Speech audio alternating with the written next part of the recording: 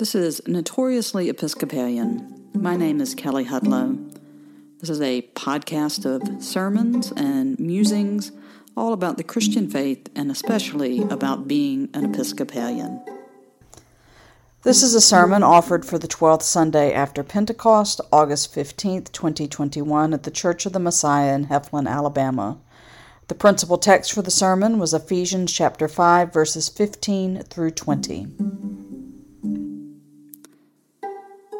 May I speak in the name of one God, Father, Son, and Holy Spirit. Amen.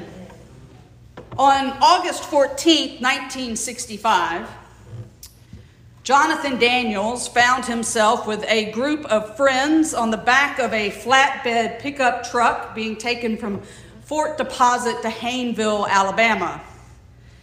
While they were in that truck, they joined together in singing these words: "We shall overcome,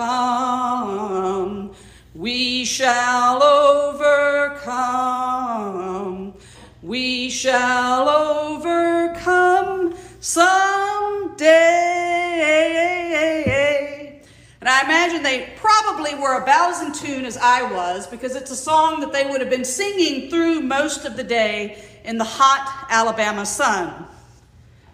Now, we celebrate in our church Jonathan Daniels each year on August 14th. And in our diocese here in Alabama, it's a particularly important celebration that we usually mark with a pilgrimage in Hayneville, Alabama, where we go and remember the life of Jonathan Daniels and all the folks that worked in the middle part of the century to bring justice and voting rights and all of that to Alabama. But we remember Jonathan especially because Jonathan was one of us. He was an Episcopal seminarian who heard Dr. Martin Luther King Jr.'s call to come to Alabama after the events that happened in Selma on Bloody Sunday. And Jonathan was at school studying to be a priest. He hears this call of Dr. King, and he's at evening prayer, and he's singing the Magnificat, the hymn that Mary sings, rejoicing that she's going to give birth to Jesus. And he's singing the words of the Magnificat, and he realizes in that moment that he had to go to Alabama. And when he came down, what was supposed to be just a short trip, he became so affected by the people he met here and what he experienced that he actually arranged with his seminary to finish that semester by extension. So he would write papers and mail them back to the seminary so that he could come back to Selma and live here for a period of time. While he was in Selma, being a good Episcopal seminarian, he worshiped at St. Paul's Selma and actually worked to try to integrate that church, even though there was much resistance from St. Paul's.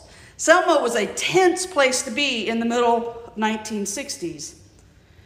This resistance from the church would actually lead Jonathan and his friend Judy, who was also a seminary student, to come to Birmingham and stand outside the bishop's office and protest that the Episcopal churches here weren't following our own rules, which said that everyone should be admitted to worship. Jonathan, while he was here, lived in the black community in Selma. He spent his time traveling along with young black and white organizers, listening to stories of people, taking photos with a newly acquired camera. He was joined by Judy in many of his trips, and their work was, at that time, centered largely on voter registration. As August came, Jonathan was actually planning to go back to seminary. It was time to move back home, but there was time for one more demonstration that had been planned in Fort Deposit. The group that made this plan, Jonathan and Stokey Carmichael and all of these folks that had planned what was going to happen there, knew that there was going to be a lot of resistance from the community. They knew that they were coming. They knew that black folks were lining up to register to vote. And so Jonathan knew going into the situation that he was very likely to be arrested. And so the group recommitted themselves to the fact that they believed in non-violent demonstrations and that their peaceful demonstrations to call for voter equality would be a witness to the community, and it was worth going forward with their plan. Each group went to their assigned place to picket, including Jonathan, along with a young Roman Catholic priest, Richard Morrisroe, and they were swiftly arrested. And that's where the big group of them find themselves on the back of a flatbed truck. See, the jail in Fort Deposit wasn't big enough to hold 24 or 25 people at the same time. And there were also some angry crowds that were gathering around, and so Jonathan and his friends were on the back of this truck that was usually used to pick up trash in the county, being driven 20 miles over to Hayneville, where there was a larger jail. And so in this moment, knowing that they had to submit to the authorities, that was part of what nonviolent protests were, they sat on the back of the truck singing loudly, "We shall overcome." The group would spend 6 nights in the jail at Hayneville. By all reports, the food was terrible, the toilets backed up, there was no AC or fans, and so you can imagine in the Black Belt in August in Alabama, it was a miserable place to be. They were crowded together, 4 or 5 people in 2-man cells. The men, black and white together, were upstairs, while the women were kept downstairs. It was terrifying. While a few in the group made bond, the whole group remained committed that if they couldn't all get out of jail, then none of them would be bailed out. Jonathan was so committed to this idea that when representatives showed up from the Episcopal Society for Cultural and Racial Unity to bond him out, he refused. He said, "If we don't have enough money for everybody, then I'm staying." In their short visit with Jonathan that day, they found him, in spite of the conditions, to be in good spirits and very confident in the decisions that he was making. Jonathan spent his 6 days in jail, leading the group in prayers and singing. Even though he was a seminarian, he wore at that time what was called a seminarian's collar. So it was a regular clergy collar, but it would have a black line through it. So that's how you knew that you were still in training, still in school. And so he was in jail wearing his seminarian's collar. And most of the organizers often went ahead and called him Reverend. And so in that role, he would lead them in prayers and singing, and the group would sing their freedom songs oftentimes pretty loudly. So you would be in the courthouse square and you could hear coming from the jail, "Black and white together, black and white together." And they would sing these songs over and over again. It annoyed the people in Hayneville, because there was no way for them to forget that in the middle of their little bitty town, they were now housing 20-something freedom fighters that were there singing their songs night and day. On their last night in jail, Jonathan led the group in evening prayer, something that they weren't necessarily familiar with, but that many Episcopalians are, this sort of night service that we pray to end our day. And that night, instead of singing freedom songs, Jonathan sang the Magnificat.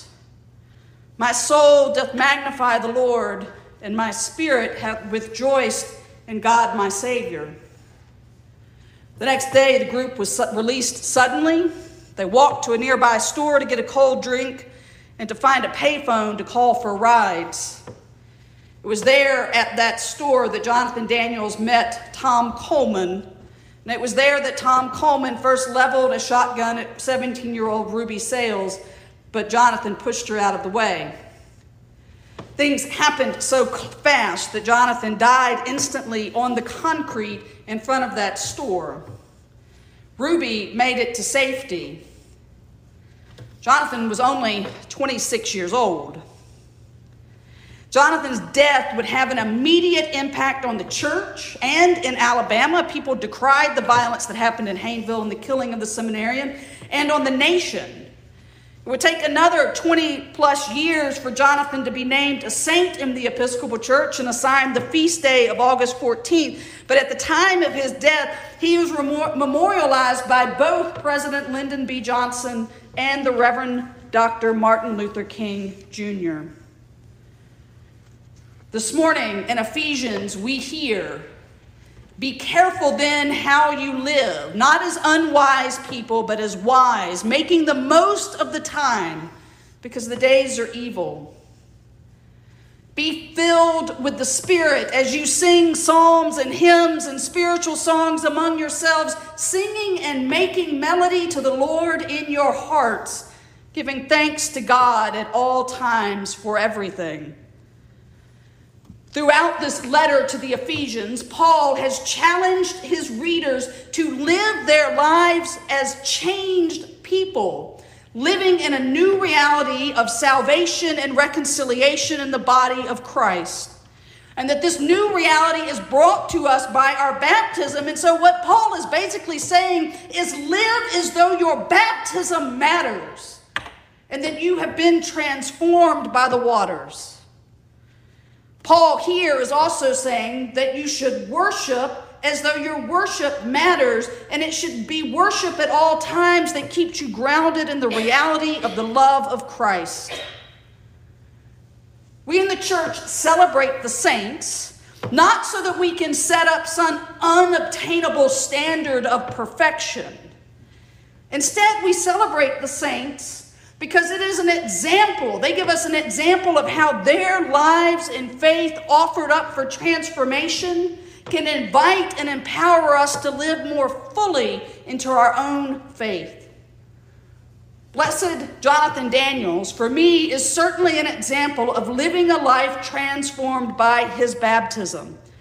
He let the whole of his life be not just transformed, but disrupted by God. He was minding his own business, studying at seminary when God sent him to Selma. He let his worship and his prayers shape and form him. He not only prayed for or talked about reconciliation, he lived it out. He also shows us how we can always give thanks and praise even in the darkest of days. For Jonathan, it was the hymn, the Magnificat, that was his constant song of praise. It was also the freedom song, We Shall Overcome, that kept his heart singing with thanksgivings even while he was arrested and in jail. It invites us this morning to think, what is the psalm or song or hymn that we can carry with us so that we can always have a melody in our heart that gives praise and thanksgiving to God? What is the tune that maybe you find yourself humming when you're a little distracted or stressed out? And if you don't have one, I invite you to consider, what is the song you can carry in your heart? At Jonathan's funeral, instead of a eulogy, they read a paper he actually wrote for his seminary class, a reflection that was written by him explaining his initial decision to go to Selma. Jonathan described this reflection in his own words as he was singing a song to myself, telling the story about his time there. In this reflection, Jonathan clearly describes that being in Selma wasn't a choice, but it was an enactment of the faith and sacraments that he had been brought up with. That through daily prayer in Selma, Jonathan came to realize how his worship and his songs were connected to all those that were praying at that same time, those at his seminary, those across the church, but how they were also, those faltering earthly prayers that we offered, were also gathered up and joined with the perpetual prayers and praise of the saints of God that are there worshiping at the distant throne in heaven. And Jonathan came to realize that the songs of praise that were happening in heaven that continued again and again and again were that we are indelibly, unspeakably one in the love of God. After the committal service, when Jonathan had been buried, as people began to walk away, some of Jonathan's friends from Selma gathered there around his graveside. White and black, they joined hands and sang softly, "We shall all be free. We shall all be free. We shall all be free someday. Oh, deep in my heart, I do believe we shall overcome someday. Amen.